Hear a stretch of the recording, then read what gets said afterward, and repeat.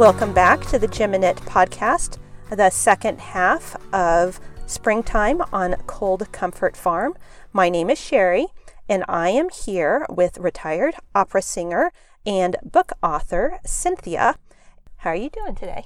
I'm just doing great. The sun is finally shining here, which we haven't seen in a few days. Springtime is terrible because we suffer from something called muddy farm. Sometimes I call it mud and blood. Just the very last thing you want to slip and fall on.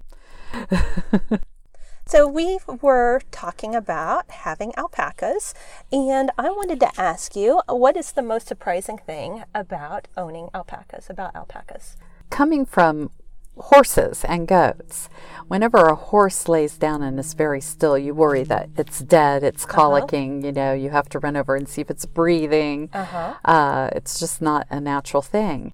And I didn't know that alpacas just lay down like that and look dead. And so for about a week, I was racing up to these alpacas and startling because I was afraid they were ill, if not dead. That took quite a bit of getting used to. Now it's okay. They just sunbathe and totally shut down and rest that way. But it's a little bit shocking. Do they do all of their sleeping lying down, or do they sleep on their feet too? No, all of it is lying down, totally still. You can't even see them breathing. So it's really quite different than a horse.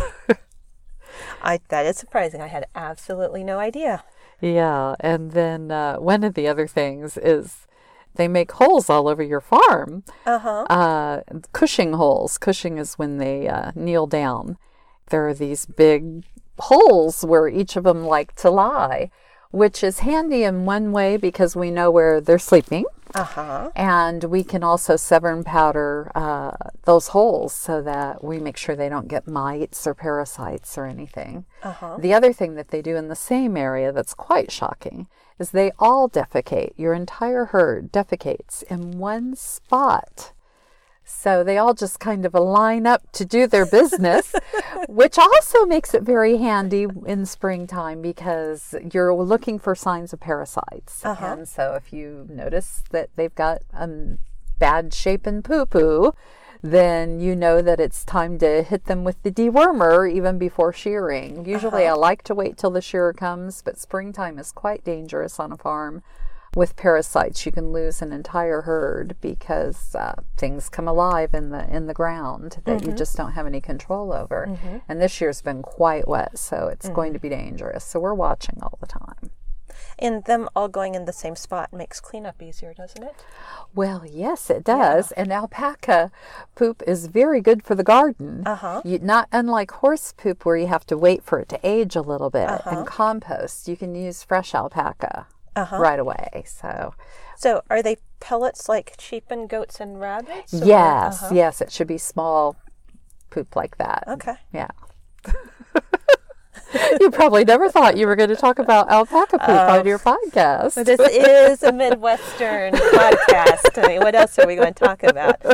Farming runs deep in our roots. Okay. Well, I always thought that's why I went to the Conservatory of Music, so I could scoop poop all day. One nice thing about us alpaca is they hum. That's how they communicate, and the llama. And so it's not totally foreign to them when I break into song. I don't think we'll be forming our own band, however. Yeah. So do the alpaca and the llamas get along together?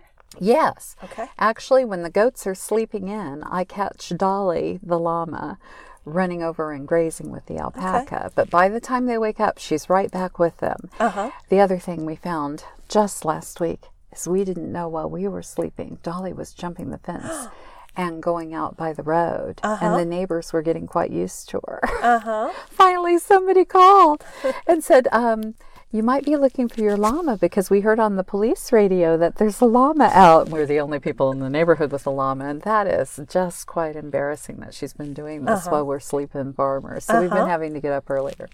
So that means she was putting herself back? Yes, just in time to be fed. Well, okay, I could see it for food. I've never had an animal get out of the fence and then put themselves back. Oh, They yeah. go out and they go on a walkabout, and you have to go find them. Oh, no. Okay. No. She's a very sly llama. I'm going to have to write a children's book about her, I think. Definitely. Yeah. Especially now that she's got a reputation. Uh-huh. So you said you got them as a Mother's Day gift. Where did you get them from?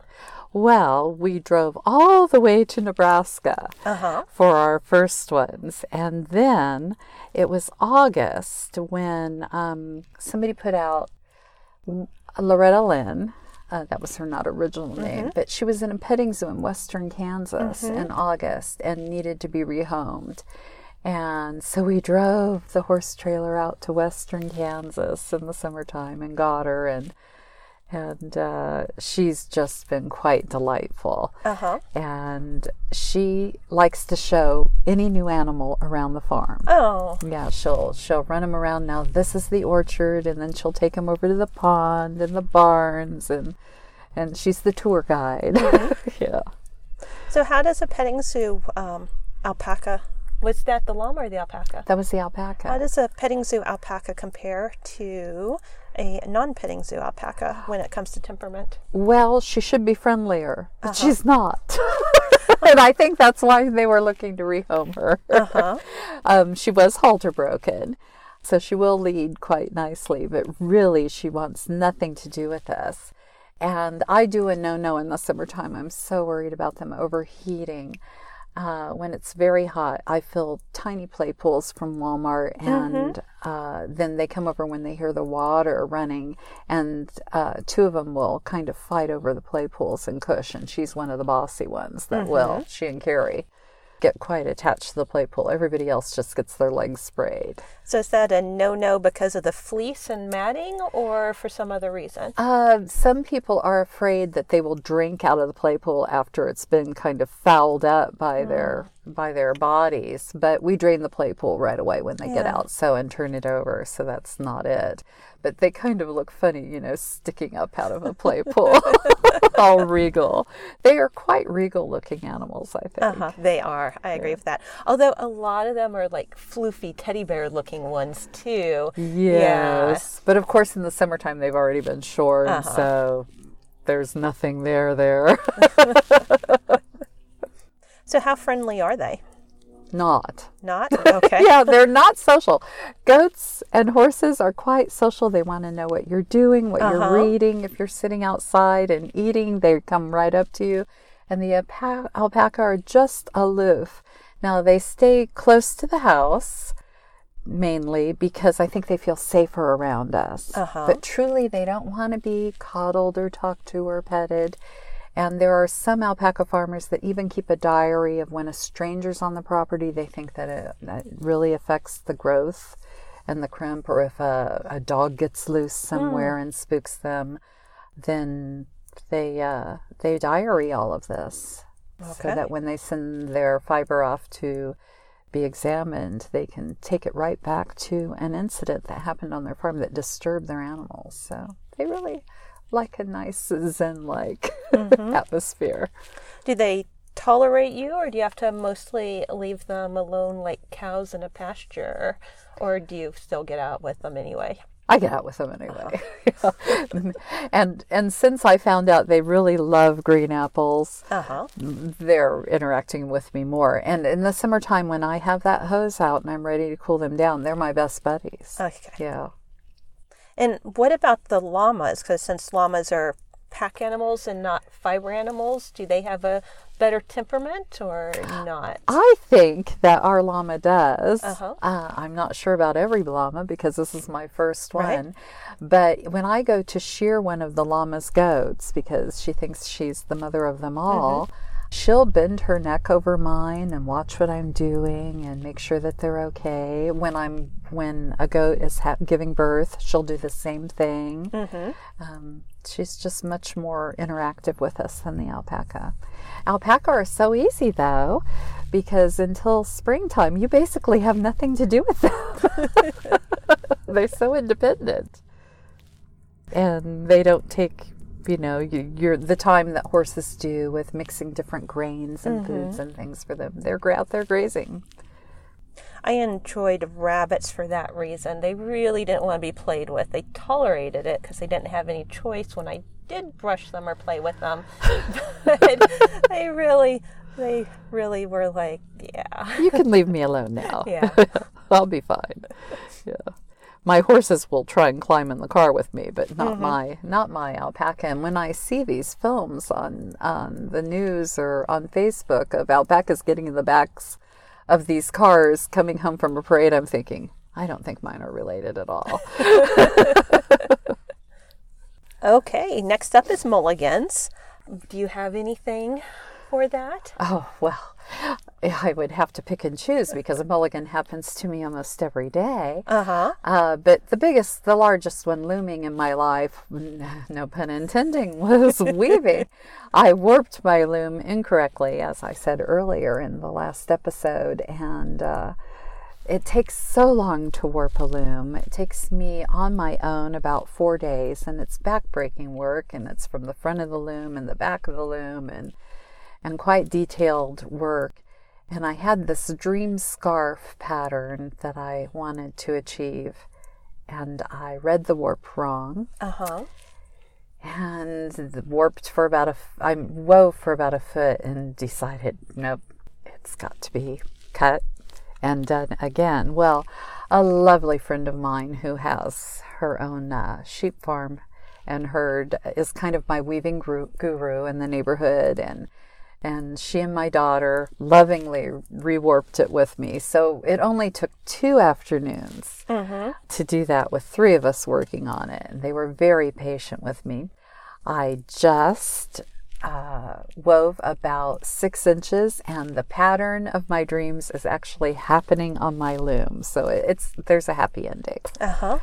So on all the weaving I've done, I have rewarped like a segment, like an inch, or, a thread that's gotten out of place where, the pattern is out and there's just a little bit where I lost count or something, either by putting in new heddles, or, replacement heddles, or I had the right number of heddles, but they weren't the wrong thing. If it came to the whole warp being wrong, I am pretty sure I would weave whatever fabric that made and then start over from scratch rather than taking it off the loom and retrying it. Well, let me think about that. How far in the process were you? Had you beamed it up yet? Yes. Yeah, you'd beamed it up and you'd woven it some because you said that. Yeah, at that point, I would just be making new plans and going through, and I would not redo it at that point. If I had noticed before I'd beamed it and it was all on the heddles, maybe I would pull it out and redo it. Maybe I'd pull it out and throw all the yarn away in anger.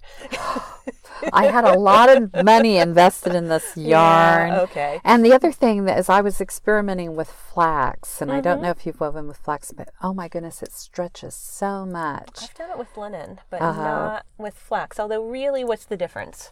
Well, I'm not quite sure. Just that's what I bought, and I bought this very expensive wool and warped it with the flax and the wool, and I was just determined to get the scarf of my dreams. That was in a magazine. And it so was not the scarf of my dreams. But again, it was only my second, warp on a loom, so I was forgiving of myself. And if I hadn't had the guru there, at my disposal, it would be sitting in my dark room, and I would never touch it again.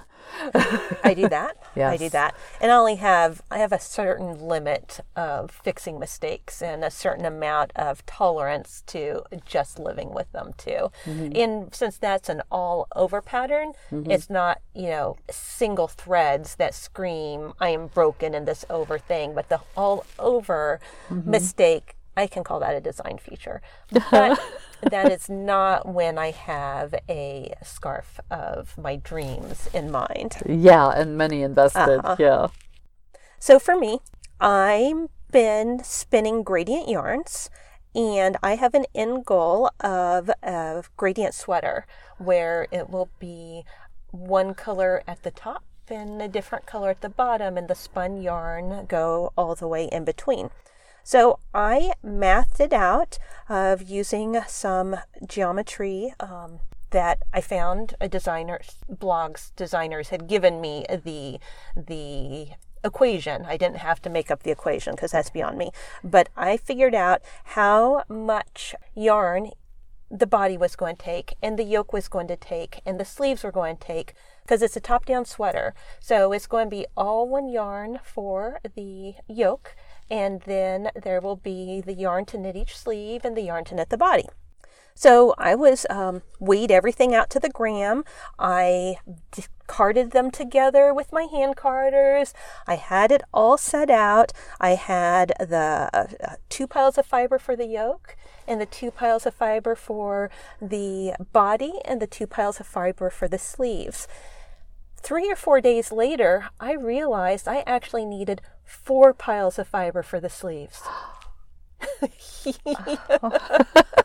Yes, it is, and they're all blended out in roll-ags, and I'm not even sure I can divide each roll-ag enough into the grams to make the sleeves match.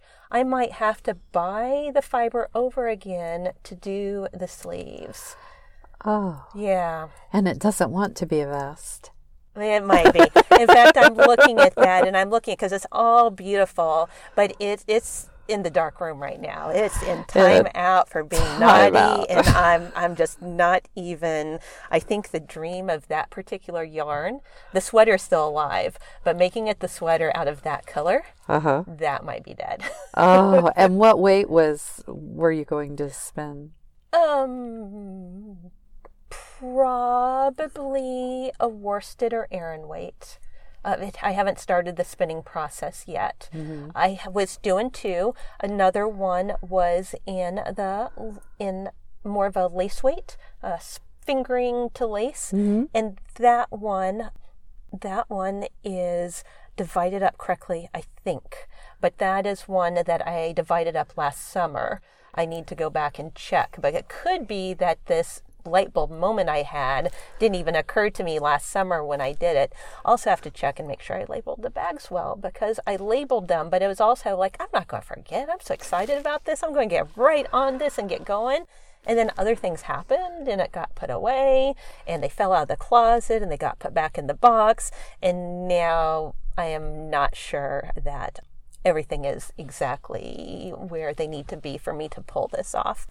I still have a gradient. I could still make a gradient shawl or a gradient vest, like you said, with no problems. Mm-hmm. But this whole sweater idea that I have, where there will be the yoke section and the body section and the 2 sleeve sections, that one, I might have to give it a 3rd try, because I am learning stuff as I go just through the carding process. Mm-hmm. Yeah, recently I decided I was bagging patterns with what they wanted to be when they grew up yarn, because I was coming across bags that are just now mysteries to me. And I've started diarying and putting swatches in my diary too. I think I'm getting old, so I just can't remember. When it comes to the yarn itself as a blank canvas, even if I buy it with something in mind, if I can't remember later, it's fine, because that means it's brand new yarn that I can use for something else. Same with hand spun. That doesn't bother me. If I can't remember what it's for, then it's not for that anymore, and then it's a clean slate. My problem is projects that are 3/4 done and then get set aside for a mistake or lost interest or whatever. It's coming back to those. But I do use Ravelry a lot. I should use it even more and put even better notes in it, because my notes aren't very good. Often they're enough to get me going again. I haven't used that too much, because I like being able to just run to my book and open it up and say, oh, that's what I was doing. Or yes, when I have to spin for an order or a customer, being able to go right to my wheel ratio and my yarn and pick it up again, because I get interrupted by emergencies. Imagine having fiber emergencies, but I do. So that is a really good point. After Ply Away last year, I bought a pound of some sparkly roving, and it was in 4-ounce lots, and I spun 3 of them up right away in a fit of passion, like as fast as you can spin up 12 ounces into lace weight, not lace weight like you're talking about, but the final project is pretty like thin. your gold yarn. So a fingering weight. But then the other 4 ounces got put aside for quite a while. And when I went to spin it, it does not match. Yes. It doesn't match. I don't ply until I'm completely done. And I did mark it, and I will save that for last. So it will be I'll need to make sure that I do it on both sleeves. They'll be like from the elbow down of both sleeves. Oh, perfect. Or just the cuffs of both sleeves. Right. Oh, and then also the cuff at the bottom of my sweater, and also the ribbing at the top of the sweater too. So that way it will look intentional. And I have hope that because it's still the same color, it matches that way. It's just the weight is not as thin that I believe I can blend it in, but I'm sort of hoping I don't need it. At the other time, I'm wondering if I can get a whole sweater out of a pound. I've done it so thin, I feel like I can. You probably I can. think I can. That was what I thought when I bought it. When I bought it, I was like, I really need 5 of these for a sweater, but that's going to completely break my budget. It would stop me from being able to buy stuff at a different booth. And I like buying from 3 to 5 booths. So I was like, I'll get 4 and just spin it thinner. Yes. And that was my thought process at the time, and what I did. So what color is this gradient sweater?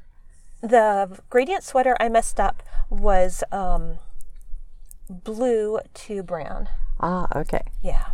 The blue to brown is the body of it, but then the yoke is going to be also gradients, but greens with patterning in it. The color work sweaters that are so popular right now. Right. Okay. Okay, let's talk about your book, The Lace Makers of Wright Road. Wow. I live in a community of only about 6,000 people right now. And I think it's quite amazing that onto my road, just a few farms away, a lady from Belgium moved there. Willa Orendorf is her name, and she's also a lace maker. And I thought, what are the chances? And we just hit it off. And she had a shop on the square in Butler, and consigned my designs and some of my yarn in there. But just, it was inspiration all of the time with show and tell with her, and we loved drinking tea together. And then a lady from Sweden also moved onto our road. We're quite an international group. We try and get together once a week. But I was spinning one day, and a lot of times I have a narrative running in my head when I'm spinning. I write poetry or think about things to write down. I problem solve at my wheel. It's very meditative. But this book started flowing through my head about the lace makers on Wright Road. And I thought, well, we've got to share this with the world, that this happened. And that we're sisters practically. I taught her to ride horses, which was one of her lifelong dreams. So it's not just lace making. And it's about our journey in life to landing on Wright Road, both of us. And then we also included our patterns, our original designs in the back. I think there's about 6 patterns. And if you pre-order the book through Facebook, The Lace Makers of Wright Road, she's got a free scarf pattern that you received this month. So that would be something that maybe your listeners would want to do. Well, very nice. That is very interesting. I got to flip through it before the podcast, and it's beautiful. Thank you. And it was amazing just sitting at my spinning wheel. I had composed most of it in my head, so it only took me 2 evenings to write the book. The hardest part was wrapping the book up because, of course, the journey continues. Yes. What sort of lace do you make? Well, I make knitted lace mainly. I had been a crocheter in my young life with my grandmother. Then when I learned to knit, I discovered yarn overs like day 3. And I was off designing lace before I knew what happened. I had the shawl coming out in 4 different lace patterns coming down on this shawl. And I only had cheap yarn because there was nothing but Walmart for me to buy yarn in, and which I was totally dissatisfied with. Yeah. But it's what I had. And started designing and getting on Ravelry the next month. And that's when I discovered alpaca. And just, I was trying to get good yarn in a small town.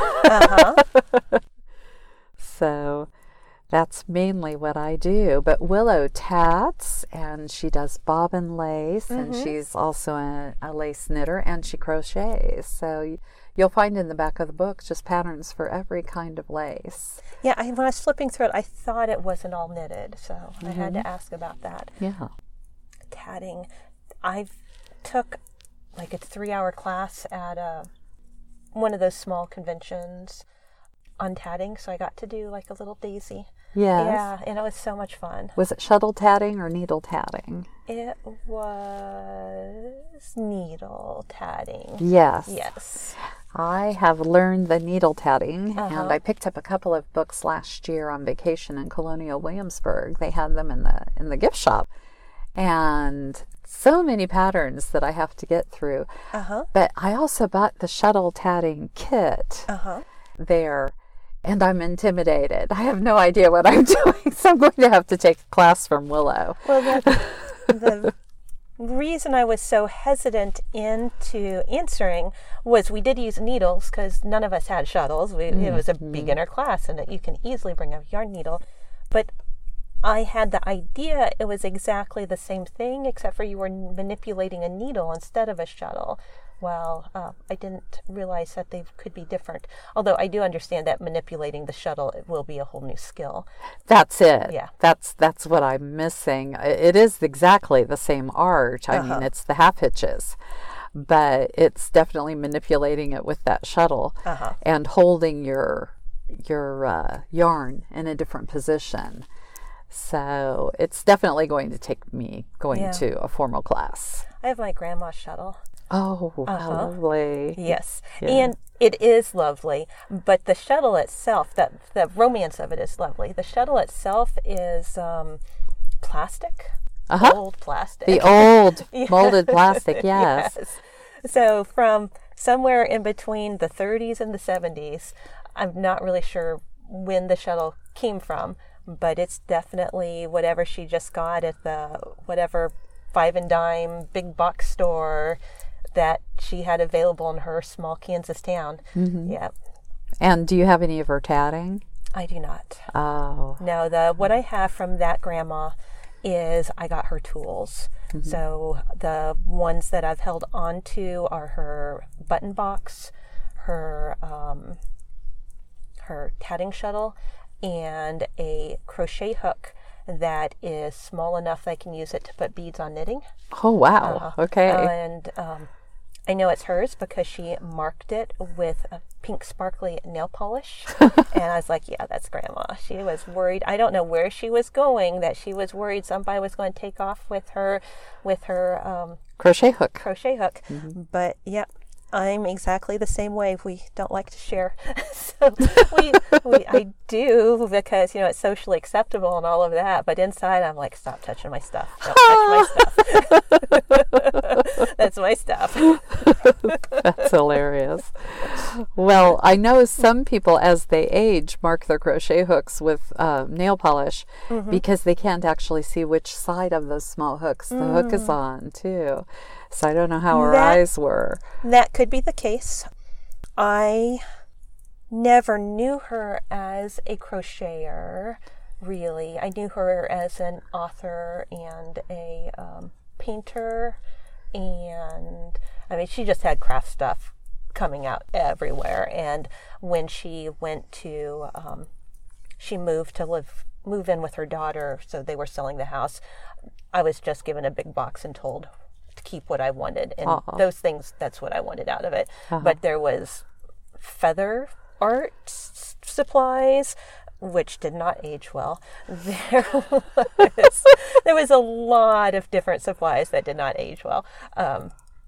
But those were the most meaningful to me, although I didn't see her using those themselves.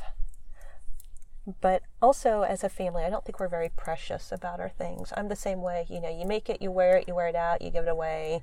I do have quite a bit around, but nothing, I don't think about it being passed on very much.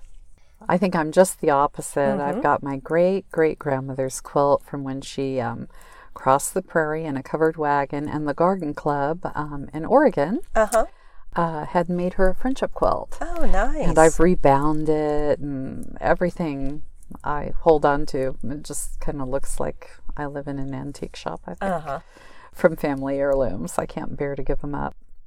But both of my grandmothers were lace crocheters. So I think I came to it naturally. Yeah.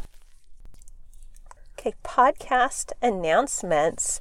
Visit Cynthia's Facebook page, The Lace Makers of Wright Road, and order your pre-copy of the book by the same name. Also, join the Gym-In-It podcast group on Ravelry and follow us on Instagram at Gym-In-It Podcast. In Ravelry, we have an ongoing thread of 20 hats in 2020. You can post your hats in that thread and also tag them with GP 20 Hats 2020. Then on Instagram, you can tag them, hashtag Gym-In-It Podcast and hashtag GP 20 Hats 2020. And then if you want to just make 20 of anything in 2020, that is hashtag GP 20 in 2020. I am sort of thinking about doing 20 sweaters in 2020, although the one I just showed you is sweater number 2. So, but I have so many on the needles that I feel like I could do it. And you must have so many in your head then. You must dream of sweater making. I do. That is what I do mostly. I do other things too, but I consider myself a sweater maker. All right, at the table. So, any good food recently?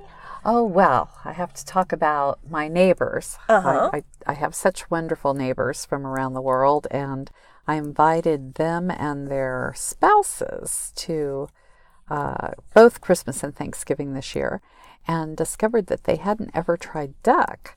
So I made roast duck with orange sauce, and then the next time I made it with cherry sauce. And I also made my favorite soup for the holidays. And I don't know if it's because I love getting my little cream soup bowls out with the double handles and showing them off or not. But I make a champagne squash soup. That sounds amazing and fancy. Yeah, very fancy. And it turned out the men didn't like duck, but the women were just all for it. So I wonder if that's just a female thing. But everybody brought dishes from their own countries, and it was really quite nice. We hope more international people move to Wright Road. Yeah. I've only had duck one time, and I was 6, so I can't remember anything beyond the fact that we had duck for Christmas one year. Well, on my recent trip to London last summer, I discovered in the theater district a Chinese restaurant that only served duck. So maybe 30 different duck dishes were on the menu. Well, I didn't want to go home. And I have to return because I only tried 2. I love going to restaurants like that. Yeah. Something fun and different. So I actually don't have anything. I haven't cooked since the last time I recorded. So I've just been eating a lot of Dairy Queen frozen treats because I've been on the go so much. And that's not really worthy of discussing. Oh, I think it is.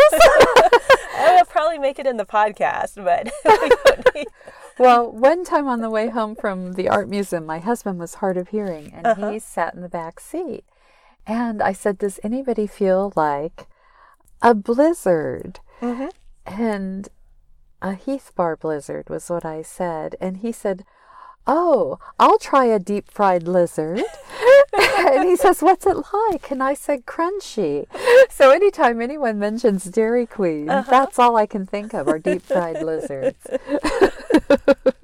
And now that's going to be the only thing I can think about too. On the horizon, first off is because we're in Cass County right now. I didn't say before, but we are recording in a park. Do you remember the name of the park? Heritage Park, I think. Yeah, there's more to it. We'll call it that.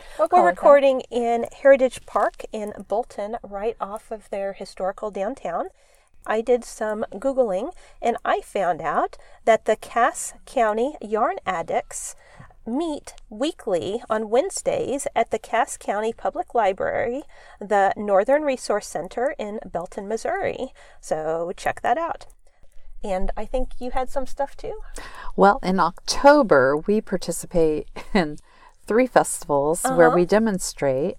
The first Tuesday of the month is in Adrian Park down in Bates County, and it's kind of a frontier village setting.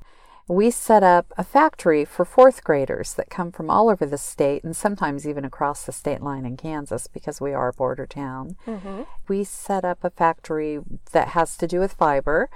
Last year, we set up a sock factory. And fun. It really brought home to kids, if you get a hole in your sock, you can't just run out to Walmart and it would take 10 hours, to knit you a new sock, and if you had to spin the yarn, even longer. So we start with the raw fiber and take them through whatever it is. Sometimes we discuss dyeing and natural dyes with them. But what was very interesting last year with these 4th graders is I was spinning some lace weight, and they said, what is this for? And I said, well, it's for lace. And they said, you mean like shoelaces? Not one of the 4th graders that came through, about 200 that day, knew what lace was. Yeah, that just blows my mind. It blows your mind, doesn't it? Then the next one that comes up is Missouri Town, the 1855 days. Mm-hmm. And we dress up in pre-Civil War costumes, and we're out there in the Lost Art section. And we are spinning and weaving and dyeing and chatting with people and teaching them about the Lost Arts. And that's one of the 2 opportunities we have every year to actually sell what we produce and design on our farm. So my daughter does all the herding, I do all of the designing, and she does the dyeing. Mm-hmm. So we split the workload up on the farm, and you can talk to us about that out there. And we try and promote fiber farming. Mm-hmm. A lot of people don't think about that when they think about farming, but it's an important thing. Then we do the same thing out at the Shawnee Mission Indian School out in Kansas the following weekend. So October is very, very busy, and we're so glad that the animals can just graze and be on their own and survive while we're off doing these things, because it takes a lot of preparation. But everything that I design all year long goes into the month of October to try and promote. Sounds like a very busy month. And April's very busy, and I'm wondering, as I do this podcast, if I'm going to find out that every month has a whole bunch of stuff like this, because I just keep on finding more and more things the longer I do this. Yeah, I keep a calendar for the Fiber Guild of all of the upcoming events, and all through the summer you'll still find events. And give the name of that Fiber Guild. The Osage Spinners and Weavers Guild. Okay. And I do the newsletter, so if you're interested in joining, we try and mentor people and get together. Many of our meetings are at the Historic Woods Chapel in Lee Summit. And if you catch us at any of these fiber festivals, just ask about a guild to join, because if you're interested in mentoring somebody else or just sitting with us and knitting and chatting, we'd love to have you. All right. Well, I'm looking forward to joining that. Okay. Last is a local trivia, and I think you had something for that too. Well, yes, because I live in Bates County. I haven't always lived in Bates County, San Francisco and Cordoba, Spain, and Tempe, Arizona. But we needed to find a place pretty quickly to buy in the wintertime, and we found this vacant farm. And as we refooted the barn 2 or 3 times and started getting to really know our land, we started finding objects working their way up through the soil. And we thought, gee, the original homestead isn't where our house is, our modern house. It was down near the barn. Old coal scoops and antique horseshoes, just everything that we knew wasn't ours, is working its way up through the soil there. And then I started learning about the Civil War Order 11, where they burnt all the homesteads and forcibly evacuated these people off these farms. And I realized that we're actually living on an Order 11 farm, and started getting interested in that whole Civil War era and what happened here. And then I saw a special on PBS about George Caleb Bingham's house being the women and children's prison during that time in Kansas City, and the collapse of it, and causing the raids between the border state of Kansas and Missouri, causing all of this animosity and violence.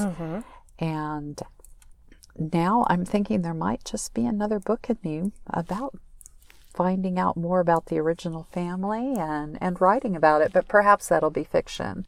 I'm sure I'll have to make a lot of it up. Well, that sounds like a new project. You should definitely do it. Yeah. I'll just compose it on the spinning wheel again. So I think we've come to the end of this episode.